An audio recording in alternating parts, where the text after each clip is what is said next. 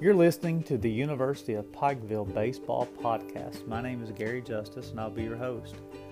Today's episode, I was able to catch up with three former teammates, Ron Runyon, Tommy Chamberlain, and Justin Hall. They share their journeys to the University of Pikeville, some of their favorite memories up on the hill, and some of their favorite memories as a Bears baseball player. So let's get started. Justin Hall, welcome to the University of Pikeville Baseball Podcast. What's up, Gary? Hey, nothing much, man. We'll wait on Tommy and Ronnie to come in. Of course, we may have to help out Tommy. You know how those attorneys are. Well, I was Tommy Chamberlain. Hey, welcome to the podcast, Tommy. Me and Justin are on. Good to be here. Hey, we're waiting on Ronnie, and then we'll get this show going. Sounds good. Well, you know, Tom. How's Justin doing? Doing well, sir.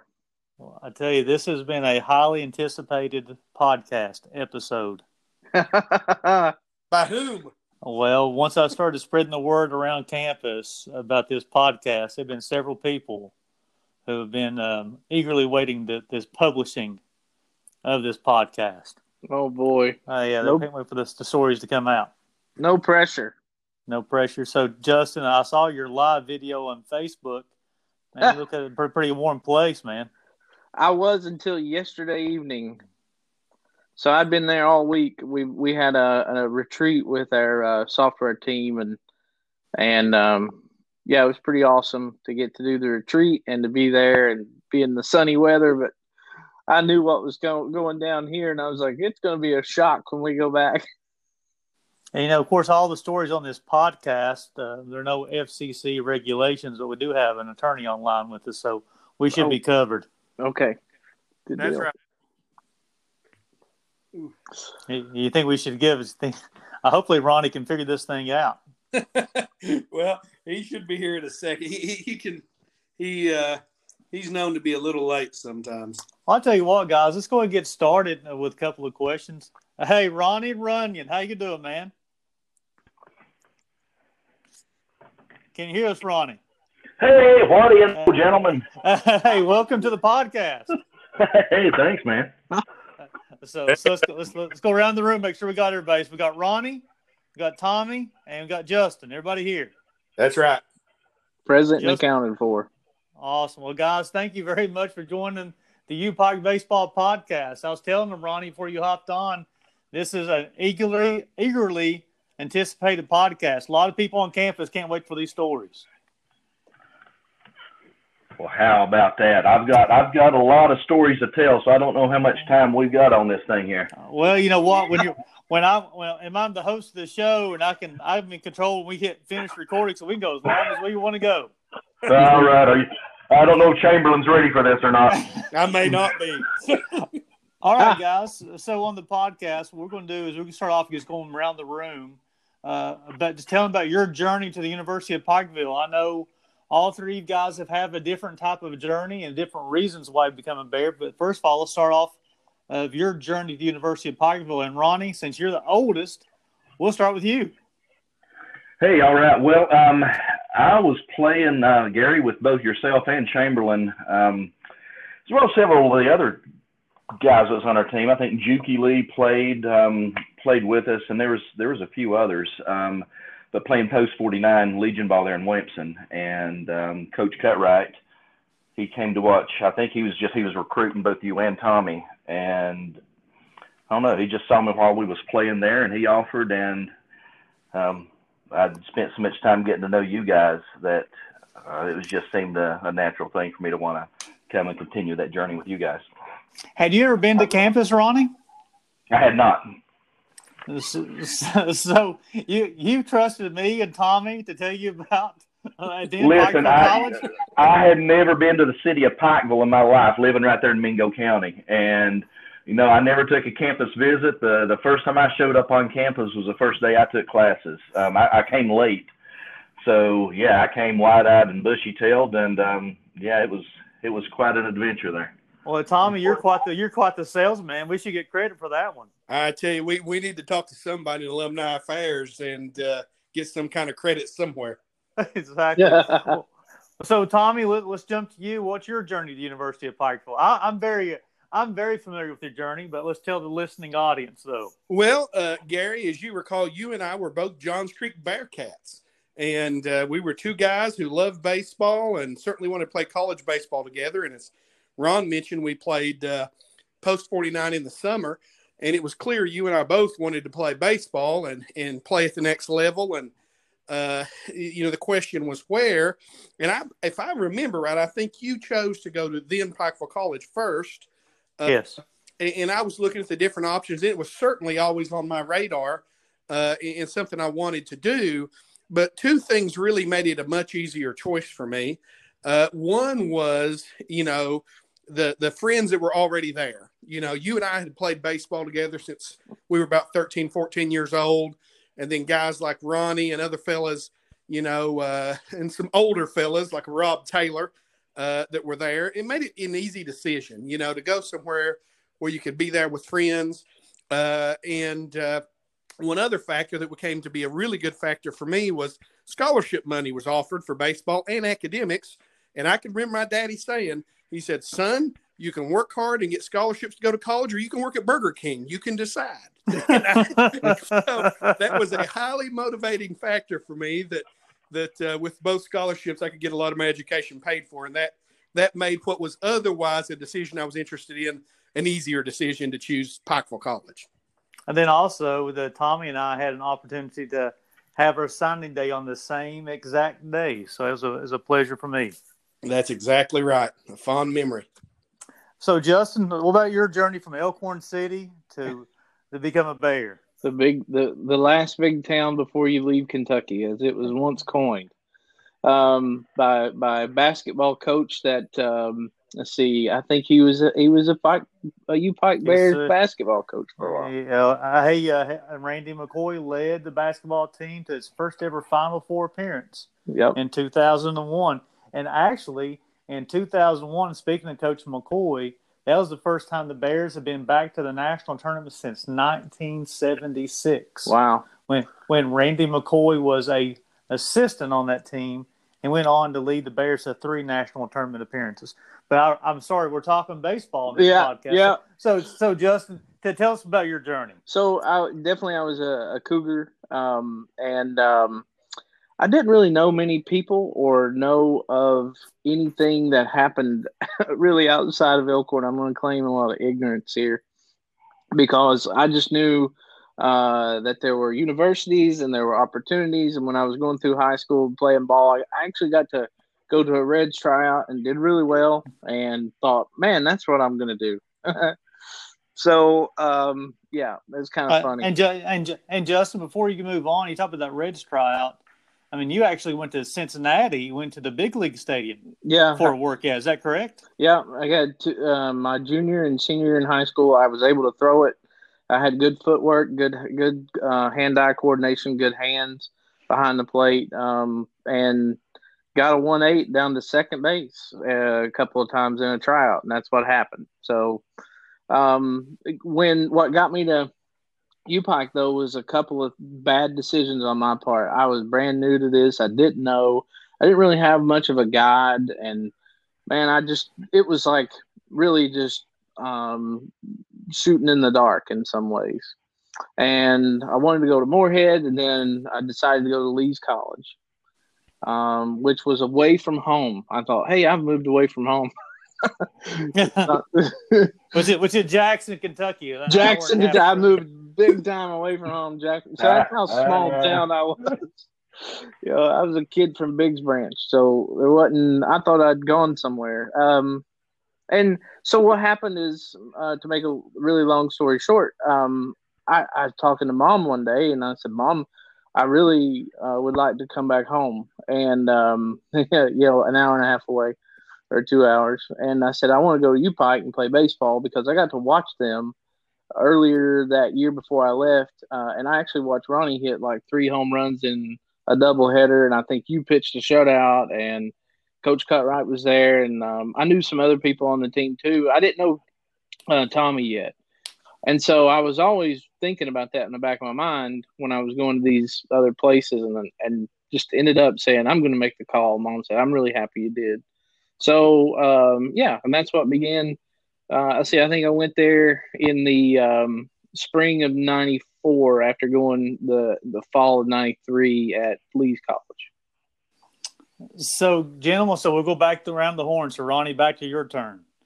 So before we jump on to the baseball field, let's talk academics. First of all, Ronnie, what degree did you get from the University of Pikeville? Well, the degree I got, the first one was accounting. And I had, the year before I came to UPike, I actually went to West Virginia Tech and started out in electrical engineering, and it just did not like me a bit. More specifically, chemistry did not like me. But once I got to UPike, I really didn't have a major to begin with. And as I think we'll discuss later, there's just, through the course of several of the faculty members, just taken just a concerted interest in me and my journey. I ended up in accounting and business management. So I got my accounting degree. Stayed another year to pick up the business management degree, and just the journey, that part of the academic journey in and itself was just a crazy blessing that has served me well ever since I left UPike. So, Ronnie, let's talk about some of your favorite memories on the Hill. I know this could be dorm life, this could be classroom, and there's a lot of stories that we can tell. And okay, we're on the podcast. Listen, so there are no regulations. I can't get expelled now, can I? You cannot. They're not coming to get your diploma. You're good, Ronnie. Listen, while I was there, for some reason or another, and I think Ron Dameron had a lot to do with this. He just on a personal level, just took for some reason an interest in me, and used to pull me aside and just give me talks about being a man, if you will. But he hired me as an RA on the Hill, and there was a door that led from the top floor of the dorm to the roof that had a lock on it, a padlock, that I went and brought from the house, a set of lock cutters, bolt cutters. And in my opinion now, it's harmless fun. But we popped that lock and we used to go up and just hang out on the roof. Somehow or another, security got a hold of that information. They came knocking on my door at 1 o'clock in the morning, and I had to do an entire dorm room check, knocking on doors, looking for a set of bolt cutters with security that were under my bed. I remember that well. I think I know where those bolt cutters are. Maybe down the hallway. That's hilarious. Yeah, and then I purchased a set of a lockpick kit that we used to get hungry. None of us had a ton of money. So I learned to pick locks for the express purpose of breaking into the hospital cafeteria, or the dorm cafeteria. The hospital cafeteria is another story, but the dorm cafeteria, because it was in our dorm there in Wickham Hall, and we would be studying at night, or we'd be hungry, and we'd go down there and get us a bowl of cereal or something like that. So yeah, we would pick the locks and go. I actually made a peach cobbler down there one night. And had several people in the dorm. So, well, we're gonna run through all three of you. Then there's a topic that I did not send to you guys. I'm gonna ask you about as well too. So Tommy, of course you're the attorney for this podcast. What was talk about your undergraduate degree? Well, before we do that, I do need to give Mr. Runyon some legal advice, and that are felonies do not have a statutory expiration date. So just so he knows. Yeah, I think you're good. You think you're good, Ronnie? Is what Tommy is saying. Oh. Now, what was the question again? Yeah, so talk about your undergraduate degree. What did you major in? I majored in history with an emphasis in political science with the purpose of going to law school. And this is, probably a good place to give a good shout out to a person that was, largely responsible in a very indirect way for that decision for me. But I had no clue what I wanted to do in life. At that point in life, I wanted to play baseball, and that was it. And there was no plan for after college. I just knew I wanted to get a good job and a good education. And so my first couple of years, I really focused on the core requirements. And I ended up starting a history degree because I loved history and really enjoyed it. And Nancy Cade really, brought history to life for me and really was a great inspiration and helping me go on to, graduate school.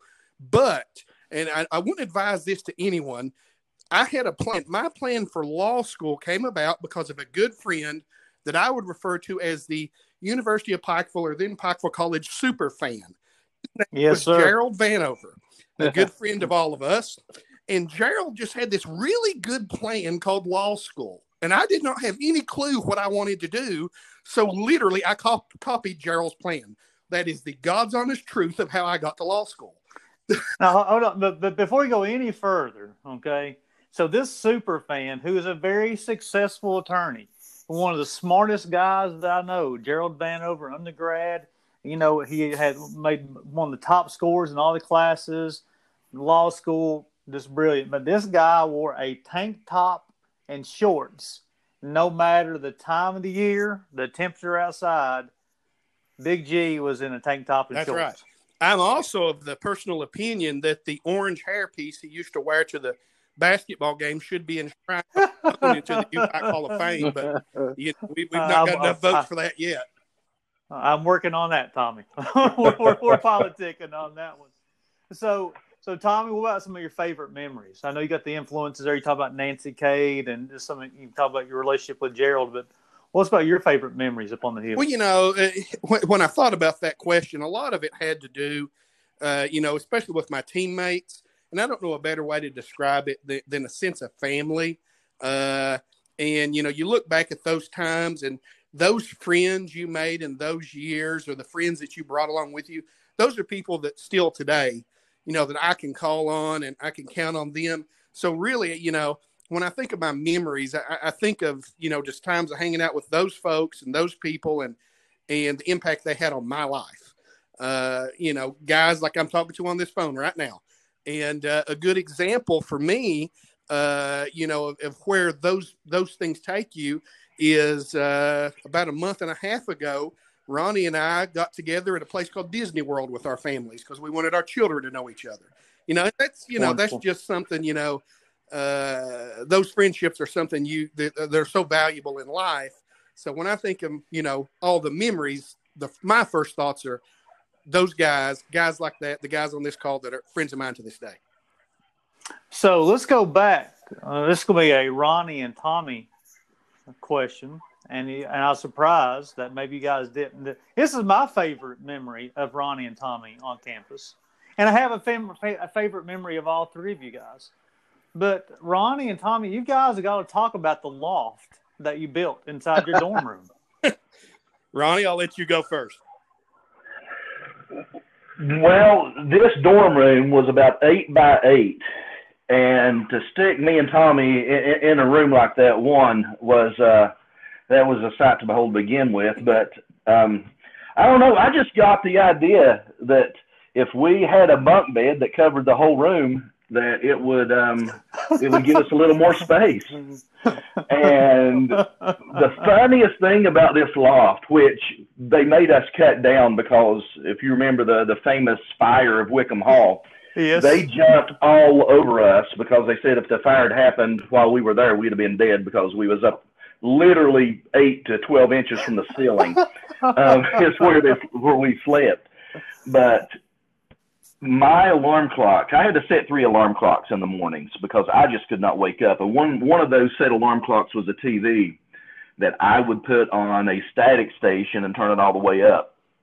And every single day that went off, Tommy slammed his head against the ceiling from this loft, which was 4 by 4 posts in each corner of the room with some 2 by 6s going across the edges and just a bunch of 1 bys, if you understand that verbiage, across the top. And man, we had a good time with it though. It was definitely a talking point in the college there. Yeah, Tommy, tell us about the loft. Well, it was. We were in this tiny room, and it gave us a great place to make our room larger, and we slip up near the ceiling. And Ronnie's absolutely right. He would set those alarms, and it took me about a month before I quit smacking my face on the ceiling every morning. Because I would jump. He would have this loud noise, and I would jump in the morning. The worst part of that, though, was the one morning he set him about 2 hours early, and I went to class before anybody was up on. Okay, yeah. Let me tell this story, if that's okay, Tommy. I'm sorry to interrupt, but I want to jump in here. Me and about 10 more of the guys, most of them baseball players, but a few others who wanted to get in on this. I set Tommy's alarm clock ahead 2 hours one morning. And it was when it was still dark outside, and I was already up. I woke up. I pretty much stayed up all night so that I could get up for this. And there was about 10 of us already in the bathrooms getting ready. Let's say Tommy had to get up at 7. It was 5 o'clock in the morning, and we were up and getting ready in the bathroom and taking our shower just like we were going to class. So, and the moment Chamberlain leaves for class, we all go back to bed.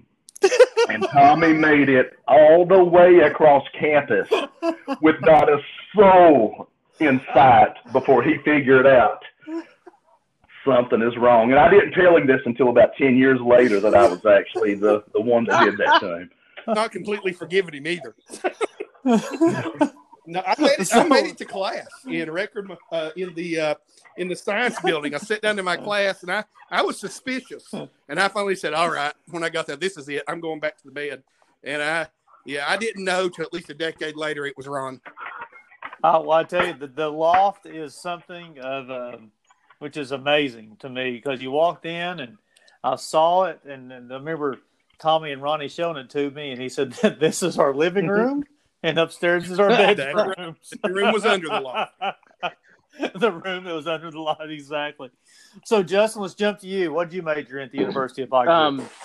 I majored in art and communications. And at the time that when I enrolled, communications wasn't a thing yet. It didn't start and become a part of the, I think, College of Art and Sciences until probably my junior year, I think. And art was mostly, it wasn't art education. It wasn't, let's go teach art and be an art teacher. It was an artist, and that was what that meant to me back then. And I didn't know it was just sort of like an entrepreneur, creative, want to do things kind of out of the box. And I really didn't know what I was really getting into. I had a wonderful professor, Patricia Kowalik, who I just adore and think the world of because of her leadership and just her guidance. So, Justin, we'll jump into some of your favorite memories. Oh, gosh. Up on the hill. The first night there, because it was like I joined up like during the snowstorm. And so there were some people there on the at Wickham Hall, and there were some people not yet there. And I remember Philip Birchfield was there and several other people, and they say, hey, come on, let's go around. We're going to do some things. I met, some really interesting characters that night for the first time. And we filmed the, I don't know how many episodes it was they had going, but Wickham Mountain Wrestling, which was kind of like a backyard wrestling show. Oh, the clown. And the funniest thing is here I am brand new, and I don't even know people's names, and we're sitting there play wrestling, and they're like, I guess the script was supposed to be for me to go, to take the dive and to let them pin me, and I wouldn't let them. So I remember bent over going, go ahead and let them pin you. Go ahead, go down, go. And I was like, no. Some of my favorite things besides the Wickham Mountain Wrestling, and I do have, I'm going to tell you, on DVD here at my house, is some of what we call the classic combos. And it was the music videos, whether it be Gerald, Justin, and Ronnie being Wilson Phillips. Oh. And it was really entertaining. Hey, if TikTok was back then, we would those. be millionaires by now. Oh my goodness! Oh my goodness, guys, it's so much fun, and that's my favorite memory of thinking of you, because I know Ronnie and Justin did some commercials, and I remember watching those, and I remember watching another dear friend of our group, Brandon Ball, and Brandon and Tommy recorded, and Justin was in on this too, something called Connecticut. And Tommy Chamberlain played George Bush. Like a real bush. Like all it was a bush. So that's just the memories. Of course, all the baseball games, and as time goes on, you forget the individual games, that type of thing. And Tommy said at the beginning of the podcast, it's the family atmosphere, because even though we don't get a chance to really get together anymore or get to talk a lot just because of our individual lives, that type of thing, but it's just like just talking with you guys. It's like we're going back to 1995, getting ready to play Georgetown. It's awesome. So guys, let's jump on to the baseball field. So we'll start with you, Ronnie. Let me pull my questions up here real quick. So you already talked a little bit about you ever been to Pikeville before you become a Bear. You're talking to Coach Cutright. But once you get on campus and you had a great career, you get to play 3 years at the University of Pikeville and end up in the Hall of Fame as well too. What's some of your favorite baseball memories for the Bears? Well, as Tommy alluded to a little earlier, it's really all about the friendships and the people. Baseball was just awesome. But going back to Big G, Gerald Vanover there, super fan in every sense of the word, would sit out in the right field fence line and heckle the right fielders relentlessly through the entire game. And you could hear him through the whole stadium. And every now and then, I wish I could remember his name, but whoever ran our cafeteria at the time would every now and then bring out the grill. Terry Mars, and just the support that we got from a lot of people on staff. There was a group of friends that Allison Priest and her group that traveled the games. The parents, we had the best parents in the world. They would feed us between double headers. It's really the conglomeration, if you will, of all of the ancillary stuff that really made playing at UPike really special, and it really involves the group of people that surrounded us while we were there playing. I definitely agree with you, Ronnie, on that one, because it was definitely a family atmosphere. Kind of Tommy mentioned it first, but because the parents who'd come to the game, and we had an opportunity to meet each other's parents, and you had people who traveled. You talk about I think of Gerald Vanover, Allison Priest, Mike Jude come to a lot of the baseball games too. And guys who was always there for us. And of course, and also some of my favorite memories, guys, is as a baseball team of going supporting the other sports teams on campus, right. Whether basketball games, being the Rowdy Bears, whatever it may be, in the stands. It was so much fun for me. Yeah, and you're still kind of doing that, Gary, with everything. I was checking out the box score and the call that you made the other night on the basketball game. You're still doing that, and that's great. Well, but I can't be the Rowdy Bear, though, Justin. I passed that baton. Guys, you're on the baseball team. You guys get to be on do that. I got to call this for the TV up here, but it's a lot of fun though, and and I have an opportunity to do this podcast too, and to catch up with you guys, and it's been overwhelmingly popular. But Tommy, let's jump to you. Some of your favorite baseball memories. I know we talked about family earlier, but what about some of your favorite memories on the baseball field? Well, like I said, that sense of friends and family, but I do have one specific memory that meant a lot to me at the time. After our freshman year in summer ball, I tore my rotator cuff. To say I tore it, I pretty much obliterated it. And after that event, as a pitcher, the talent level was never what it was before. It's just the fair way to say it. And there were days I could go out and be competitive, and there was days I'd go out and it wasn't there. And so I ended up actually playing for 5 years due to a medical red shirt because of that event. And I'll always remember my very last game as a U-Pike or Pikeville College Bear at home. We were playing at the field, and we were playing it was the team that is now Clinch Valley, or maybe that was the name then. UVA-Wise. And to the best of my memory, I carried a no-hitter into the 6th inning before I gave up a hit. And when I gave up a hit, it was a little bit before tournament time. Coach wanted to get a little other work in. He come and took me out. Well, when he took me out, one of the professors, who I may have had him for one class, but he knew me and knew my story, and most of you guys remember Gene Lovell. Mm-hmm.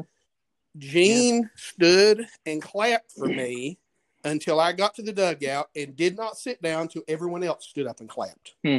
To make sure I got it, and knowing my story and my time with the university. And that was meaningful, So that was one of my favorite baseball memories, is just, somebody that cared enough to, give a little recognition like that. And so, on top of all the friends and all that, that's one thing I'll never forget. All right, so Justin, we'll pass it on to you. Again, I have a favorite memory involved in this group. I'll let you go first. I'll let you go first. I've got 3 or 4 actually. Most of them are my freshman year. One involved Ronnie. He was playing third base, and we were playing in a tournament at the end of the year. And we played in Cumberland, I believe it was. And I think they had men on first and third. I can't remember. It was 2 outs. And some guy hit like a little dribbler down third, and the guy broke from the base to come home. And I remember Ronnie barehanding it and coming home with it because his momentum was coming home. And it was a great throw, perfect. I caught it, and then as soon as I caught it, I looked up, and I swear it was the largest person I'd ever seen in the world. And had the biggest muscles I'd ever seen. And he flat laid me out. And I don't know. I can't even remember what happened after that. I think I had a concussion or something. But I held on to the ball, got him out. But I'll never forget that. I can just see the look on Ronnie's face to this day, him making that play and coming home with that ball. And then I remember also playing at the same place. And, Gary, I think you were pitching.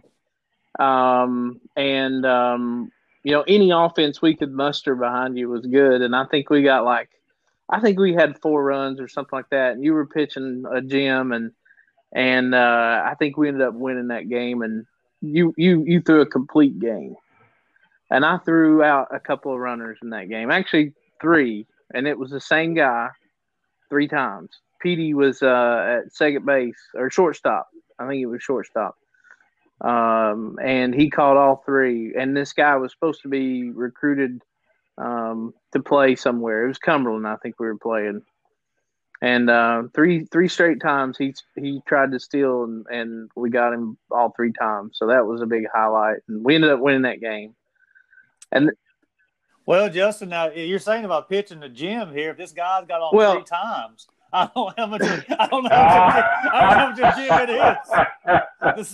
The same guy getting on base. He might have been the only guy that got on base. Yeah, okay. Good save, Justin. And then there were a couple other really, really good memories on the field that I remember, and most of them, getting to play for Coach LeMaster. I mean, all 4 of us got that blessing, what that was like, and being able to go and he used his leverage and connections to go to places that got us indoors and got us a lot of experience just going down and playing in Port St. Lucie. That was awesome.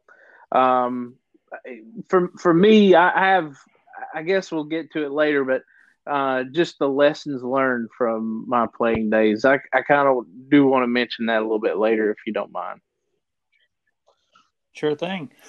So I want to jump back real quick for Tommy. And so we're talking after freshman year, just give everybody an opportunity to realize how good Tommy Chamberlain was. His freshman year, Tommy, correct me, you either won 6 or 7 ball games on the mound during your freshman year.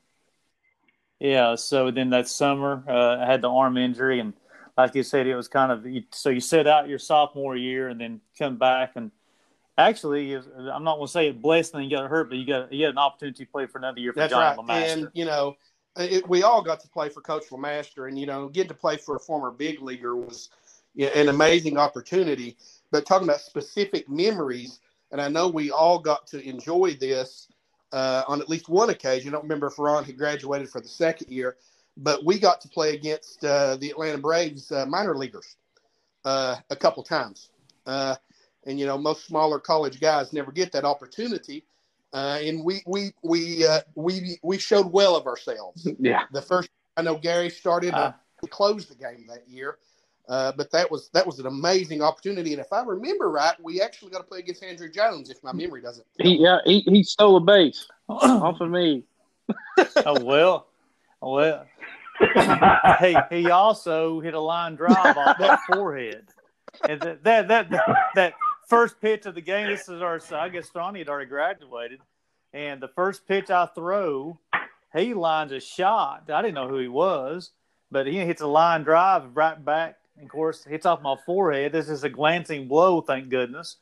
Shane Hensley catches it in short left field. So I go one, Coach LeMaster runs out and all this other stuff. I've only thrown one pitch, and loving the game of baseball and had this opportunity. There's no way I was going to come out of that ball game. Of course, there's no concussion protocol at the time, nothing like that.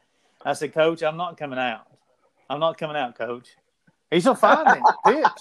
Pitch. it runs back. So I get my 2 or 3 innings in, wherever I pitch that game. And so after the game, they do want to come in and do some, not testing, but they just want to put the ice on the head and all this other stuff. So I'm sitting in the training room. So we're playing on one of the auxiliary fields. So they have the large major league field to the left. And so we're between the auxiliary fields where we're playing and the big league field is where the training room is. I'm sitting there, got ice on the shoulder, the arm, and all that good stuff. Got ice pack on my forehead as well, too. And this is no joke, guys. Tom Glavine and John Smoltz walked by. And so they're going to the big league field. So they got their treatment. And they come over to me, and they're like, looking at me, so what happened to you? And I told them about the line drive. They said, "Oh, we normally catch slippers." and they just kept on walking. I'm like, That's great. So, guys, I want you guys to share. This is something I've been waiting for all day. This story, and I want to name this, and I'm sure you guys will get an instant reaction if I say E.L. Fudge cookies. Yes. Would you guys like to share the story about E.L. Fudge? I'll start cookies. And let Ron jump in if that's okay. Let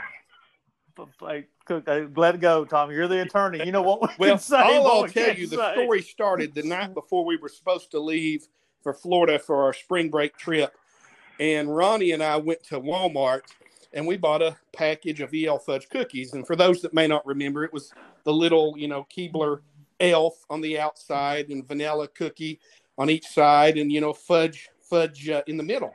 And we also bought a couple boxes of chocolate X-Lax tablets, which we proceeded to take back to my dorm room. And Ronnie and I carefully separated the cookies and four of the cookies. And we separated 4 of them and scraped the fudge off and melted the X-Lax tablets and then replaced the fudge in the cookies, put the cookies back together, and Listen, 3 pieces of E.L. Fudge or 3 pieces of chocolate X-Lax per cookie. So you're talking about 3 doses, yes. Right? 3 so doses. If anyone were to eat one of those, just one, what would be the effect? He got 3 doses. Diarrhea. Well, I mean, I think that's what you would call stomach upset. So if they were a baseball player or somebody like that, or a coach, or they're pretty much. Listen. So the idea, Tommy, I'm sorry, I'm going to jump in here too. The idea was we always do something, little funny stuff, on the spring break trip. The first year was The Legend of Superweed, which I would love to get a copy of if anyone has it. But anyways, we take these cookies, and Tommy sets them on top of the television room, or on top of the television in the room which we're going to stay in, and leaves, as do I. And one of our other catchers. No. I'm not sure we should name names. No. Willie, yeah. One of the other baseball players all of them. eats all the cookies. He eats all of them. And the idea was, as we were going around, we was going to hand a few of those out to a few of the freshmen and just have a little fun. And I'm surprised we didn't put the poor kid in the hospital. Hold on. I felt so bad. All right, the entire trip. How many cookies? Here's the are we thing. talking about? Here's the thing, Gary. When we went back in the room, that particular person was laying on the bed, and me and Ron looked at him, and we saw the cookies were open. Oh. And we said, "So and so, did you eat any of the cookies?" "No, I didn't eat." "No, really, it's important. Did you eat any of the cookies?" "Well, yeah." Why? What's the big deal?" And we just said nothing. And we walked out of the room, and I said something like 11. Ron said something like 12. And we were talking about the number of X-Lax tablets we assumed he had just eaten, because we knew where the poopy cookies were, as we called them. And here's the thing, Gary, and here's one of my memories I'll never forget. We had to go tell him what happened. And nothing, here's the thing, we're rooming with the guy. Nothing happened that night. Not a thing. And the next morning, we had a practice, not a game. We had a practice. To this day, I will remember the last thing Coach LeMaster says. "You guys owe me 3 laps around the field." I was on my second lap with my left foot over the right field foul line when I heard something scream like a small child in center field. Uh-huh. Hey, and it was our teammate. Because the makeup of the field is you had the outfield where we would do our sprints. And just beyond the outfield fence, usually were like the porta potties or wherever you would go, like out in the middle of a field. And yes. I remember us, like usually we'd go 40 feet and then turn back and come back to the foul line, right?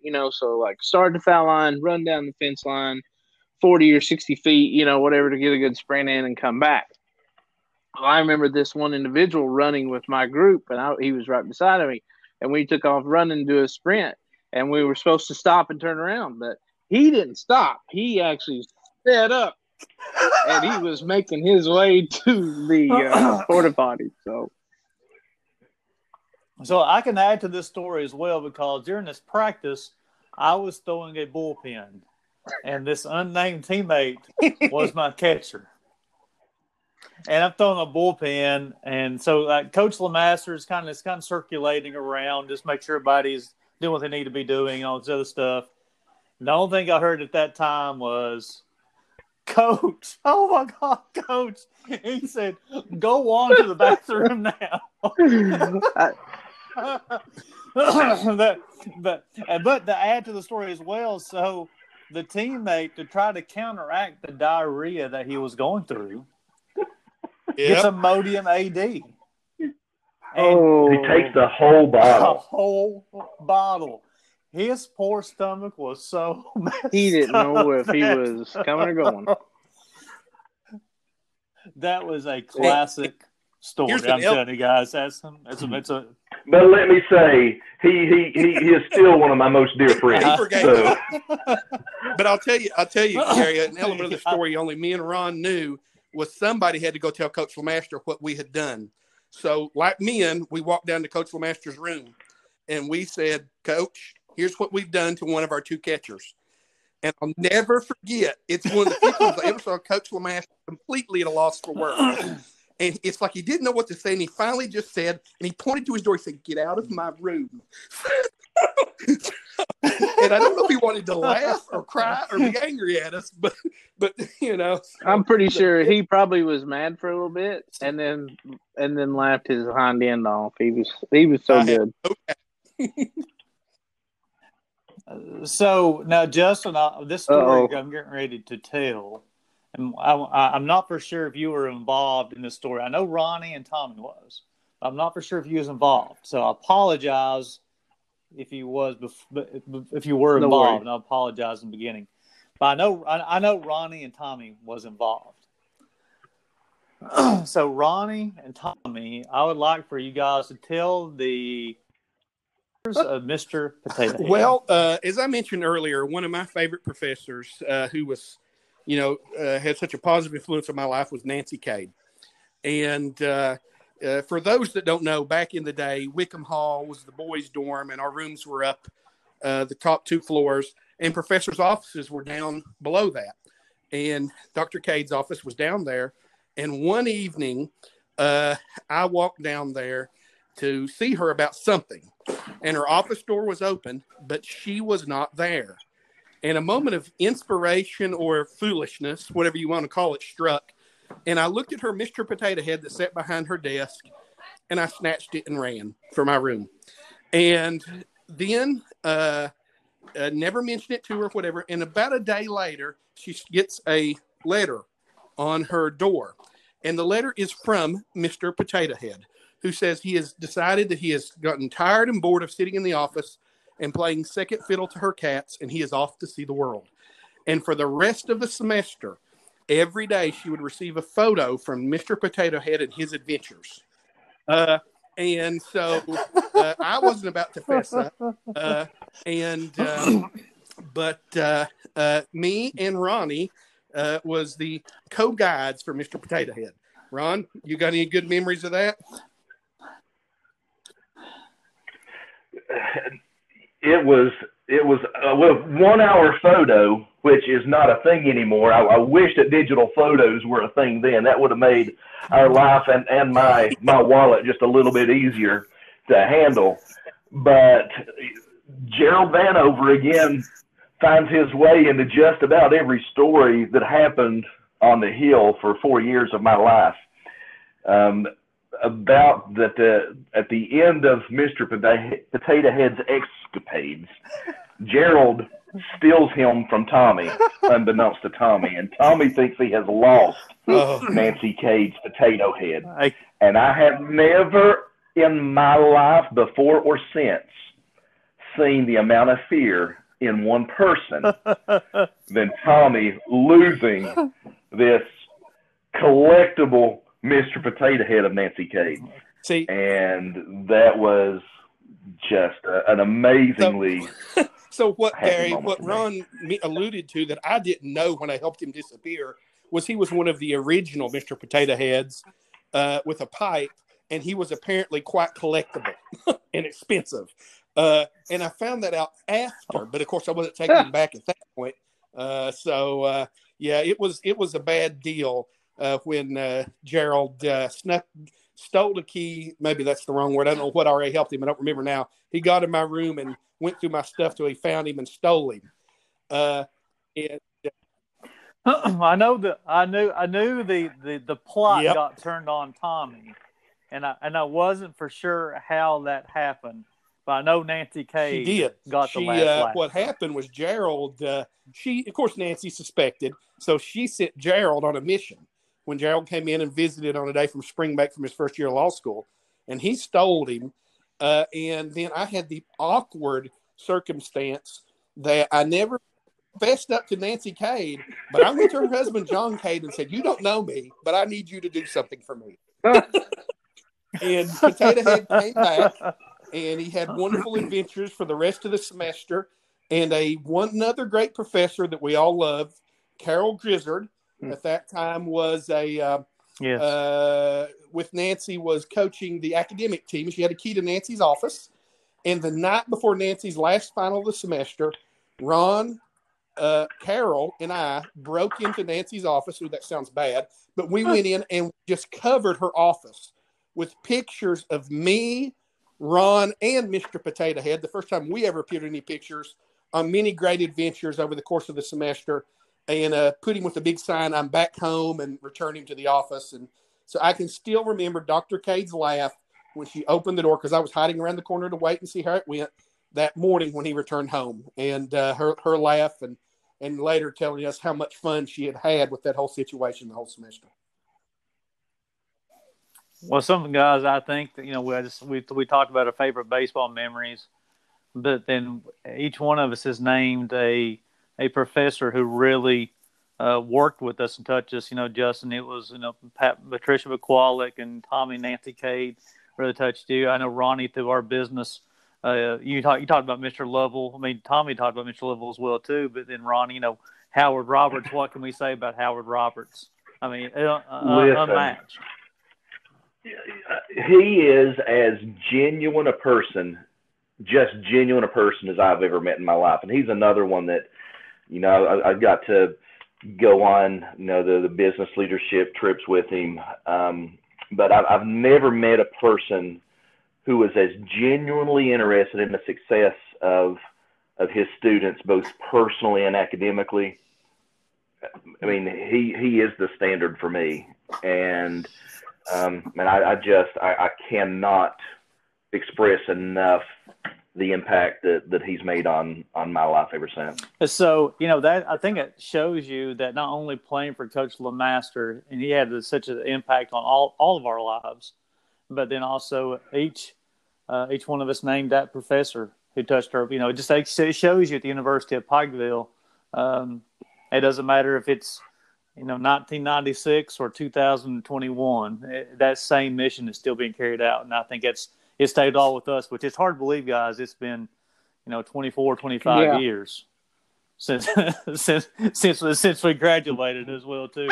Right, and I want to speak up and say too. Now I just played 1 year for Coach LeMaster. I played 2 years for Coach Cutright, and him and his wife Lynn as well were just amazing staff to the Hill, and as much as LeMaster and I love him dearly, Coach Cutright too.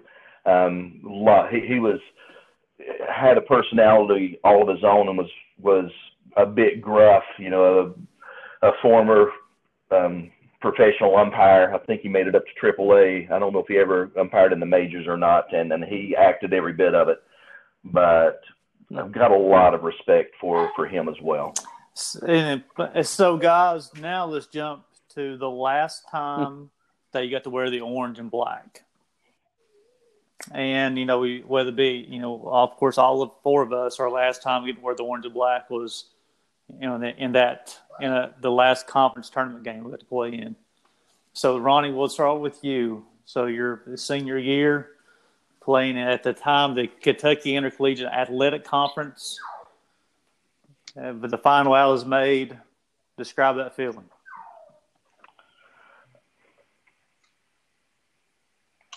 It was surreal, just knowing that the one thing, I started playing baseball when I was 4, and every moment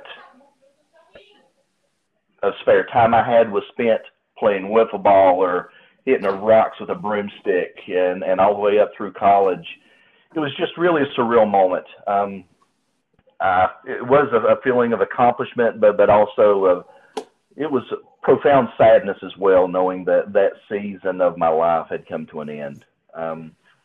But the people to share that moment with, again, the parents and the teammates and the coaches, just it was just a really great moment. Again, profound sadness on one hand, but on another hand, just a really a moving moment. Yeah, because you wore the uniform with pride, Ronnie. You went out and battled every single day, whether it be playing third base or the outfield. Played multiple positions for the Bears, hit multiple spots in the lineup, had a very productive career. And you wore the uniform well. So, Tommy, let's jump to you. Again, the Kentucky Intercollegiate Athletic Conference. It was so. Now, let me make sure my dates are correct now. So, Tommy and Justin, did you guys both? The last game, was that the same last game? I don't. It would have been spring of '97 for me. Is that the same for you, Justin? Yes. Yep. Okay, so Tommy, talk about the last game. It was in the tournament, and we were playing. The last game I played in was our next to last tournament game, and I started the game against Asbury. and if it could go wrong, it did go wrong for me. The time before the previous game was a game I carried a no-hitter into the 6th inning, and then this game, the arm wasn't there, and I was struggling. But I was able to get far enough, and our offense was really, doing well that I was getting far enough into the game that I helped our team get across the line and get the win, and I got the win. And I really expected one thing that Ron said, profound sadness. I mean, I had grown up, and baseball was my thing, and it's what I wanted to do, and it's what I cared about, and I had no idea. I was going to go to law school, but where does life go from here? My passion was baseball, and it's over. And I really expected, weeping and gnashing of teeth. I expected it to be a horrible feeling, but what happened was unexpected for me. I had sad moments as I pondered on it later, but at that time, after our last game that night, I couldn't help but I had a smile on my face, which was not what I thought I would do. And it was because I had this sense of gratitude and how blessed and how fortunate I felt to grow up playing baseball and have the experiences I had, and how thankful I was for those experiences. And so it was not what I expected, actually. I expected to be sad and it being a hard time. But in the end, the thing I remember most about that moment was how grateful I felt for the experiences I'd had. And also, Tommy, again, you're another person who wore the uniform with pride for the Bears. They wore the orange and black. After a very productive freshman year, had the injury, battled back from the injury. Actually, if I remember correct, academically, you had to take on another major to continue playing. You could have went on to law school, but you chose to come back for one last year to play for the orange and black. I knew I had the rest of my life to be an attorney and work, and I had one more year to be a Pikeville College baseball player, and that year was something I wasn't going to miss. So, Justin, we'll jump to you. So, you're playing in that same conference tournament with Tommy in the spring of 1997. The final out's made. Describe what it was like for you. It was pretty tough. I'll admit, my freshman year, I really enjoyed playing, and I did well. My sophomore year, I don't know. I can kind of look back, and I know where there was a moment where I just had my confidence destroyed, really. The fall, I think, of 90, I think it was when the first year coach was there. He had me, batting fourth in the fall games.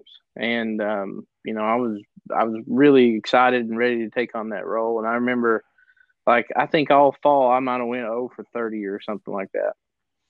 And I put too much pressure on myself and and I overthought. And from that moment, it was like a snowball, and it just kept going and kept going and kept going. And I never could really recover. I was trying to go, I remember junior and senior year, hitting ninth, which is not fun. But and I knew I was better than that. And I knew I was letting people down, and I knew it was like I was letting coach down, I felt like, too. And I knew I was better than that, but I couldn't figure out what it was. I thought it was mechanical. I thought it was this. I thought it was that. That was all I thought about. Baseball, Tommy and Ronnie both mentioned it. When you grow up playing, and that's all you think about, that's really was the most important thing in my life at that time. Unfortunately, if you have some values to be addressed, I guess I had that more than anything. I was kind of selfish. And so the leading up to the last game, I felt like I way underperformed.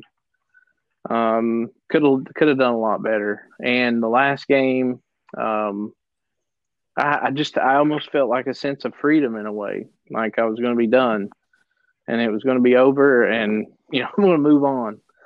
And had one of the best games I ever had.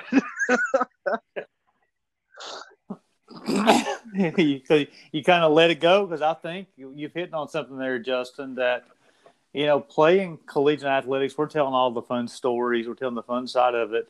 It's challenging, though, because you get to that level, whether you're, pitching like Tommy and I did, or hitting a baseball, one of the hardest things to do in any sport like Ronnie did and yourself.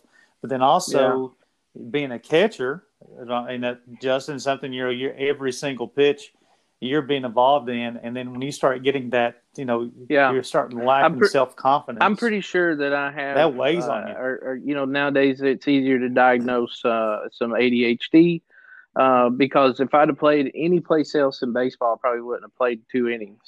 I love being around behind the plate, catching, looking, being always observant of what's going on. It was just something that was I don't even envision baseball any other way.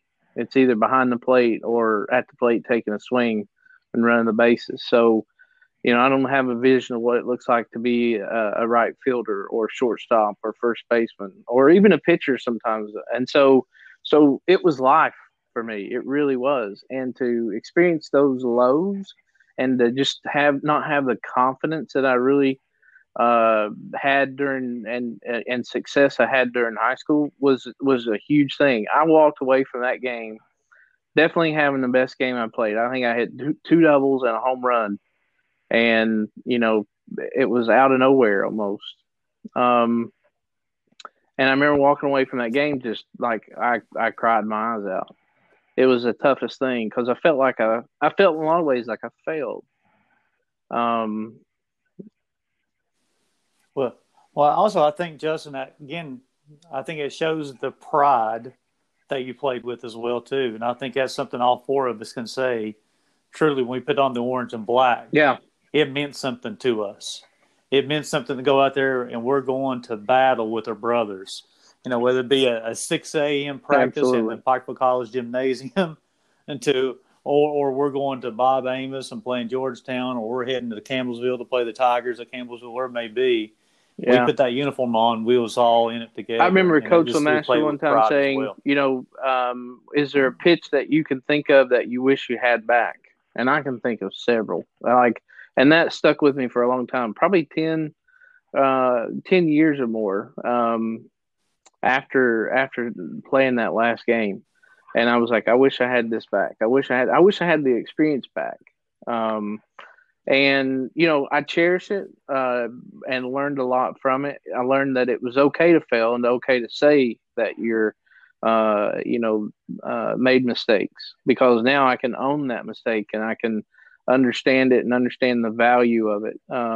And so that's what I take away from it. It wasn't we could have had a few more wins in the win column and could have had a better batting average and some other things like that. But the people that I got to play alongside and the experience at the college and wearing the uniform, I mean, that means so much to me, even though it wasn't the best that it could have been.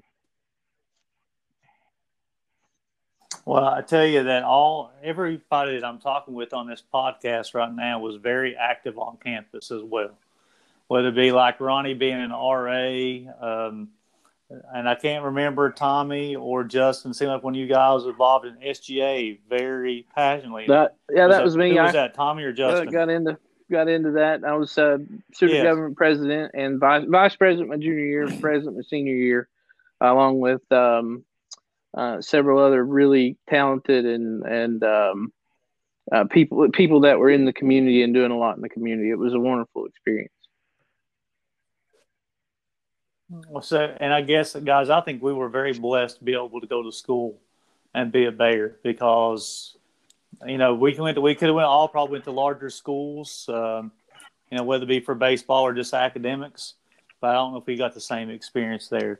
So everybody I'm talking with as well in this podcast is very successful and since graduation. So Ronnie, we're going to start back up with you. Tell us what's going on with Ronnie Runyon, life after graduation from University of Pikeville. Well, as I'm sure it has been with everyone, it's been quite the journey.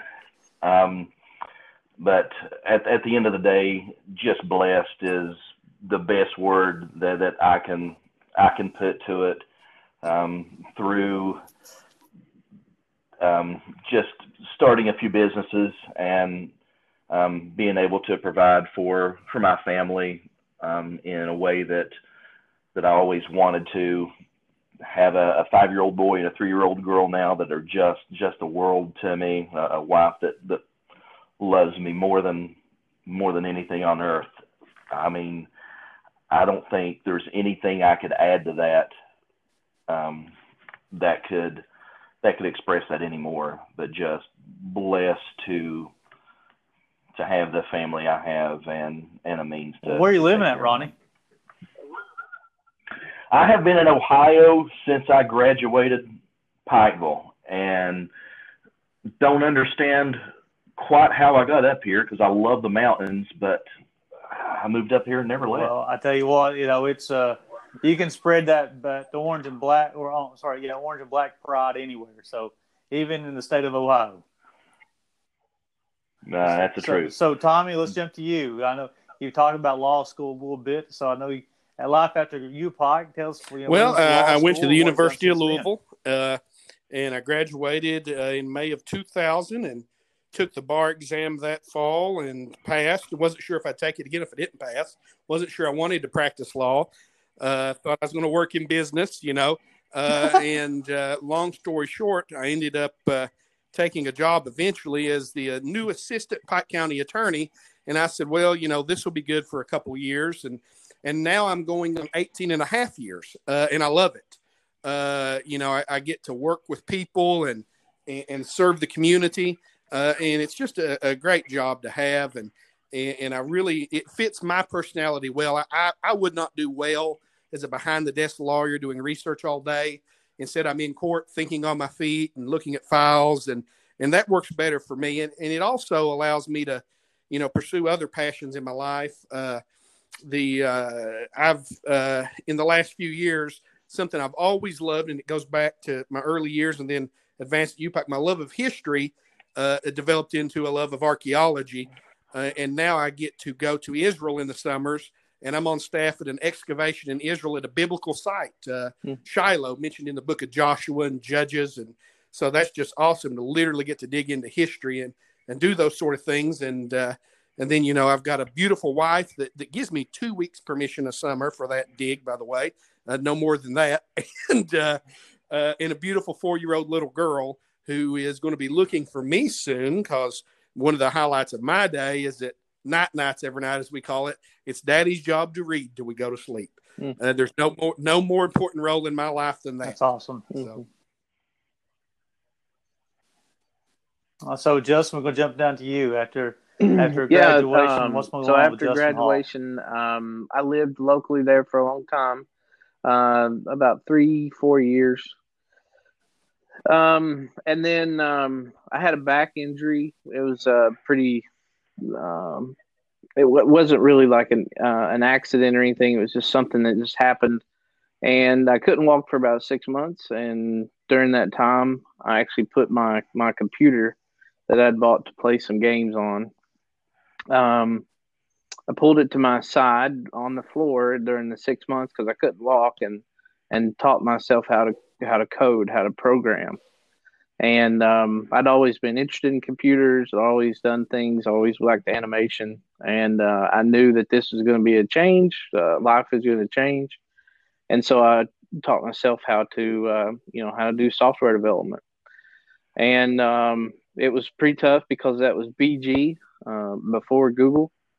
And and it was just one of those things that not a lot of people were doing or had modeled in the mountains. It wasn't something that you kind of saw. And so so shortly after I moved to Lexington and started a business. And I've been doing software development probably for the last 20 some years now. And in one capacity or another for nonprofits. I go work for a Fortune 500 company a couple of times. I've done some contract work with everybody from Lexmark to Jim. Lexmark, Jim Beam, and several others. UK, just different companies throughout here in the central part of the state.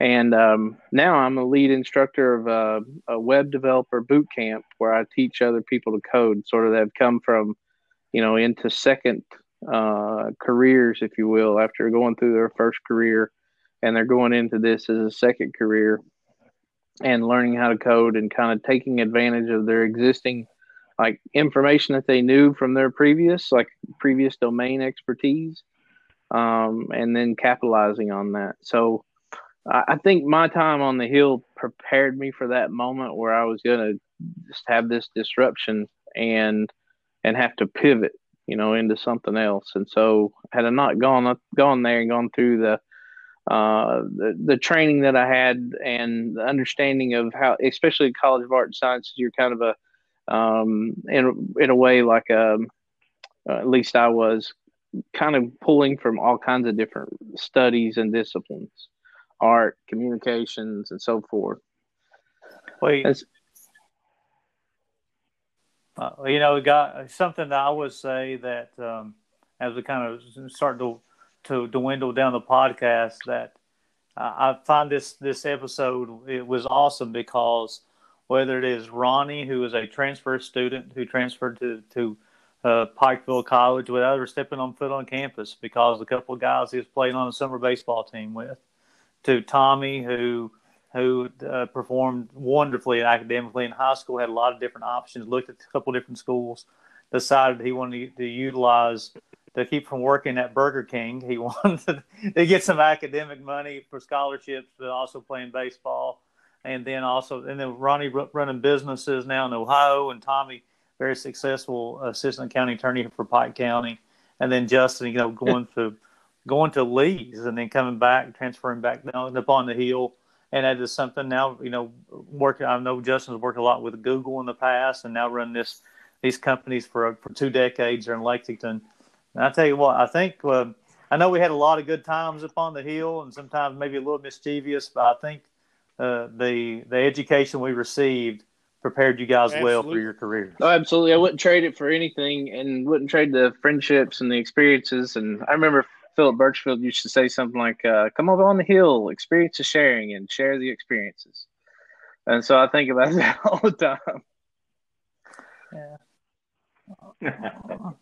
Well, upon graduation, the tagline for the Bears was, change the world. We're changing the world one graduate at a time. And I really do feel that's still happening now. And but man, this has been great. I appreciate you guys' time. I know Tommy's he's got some fatherly duties he's got to get to read these little girls nights. But guys, this has been great. I appreciate you guys jumping on. Go Bears! Go Bears! As always, guys, go Bears! Thanks, Gary. I appreciate it. Appreciate you listening to today's podcast. Special thanks goes out to Tommy, Ronnie, and Justin for their appearance. As a reminder, this podcast can be heard on Apple, Spotify, and all the major podcast platforms. Leave us a rating and a comment. It's always a good day to be a Bear, and tradition never graduates.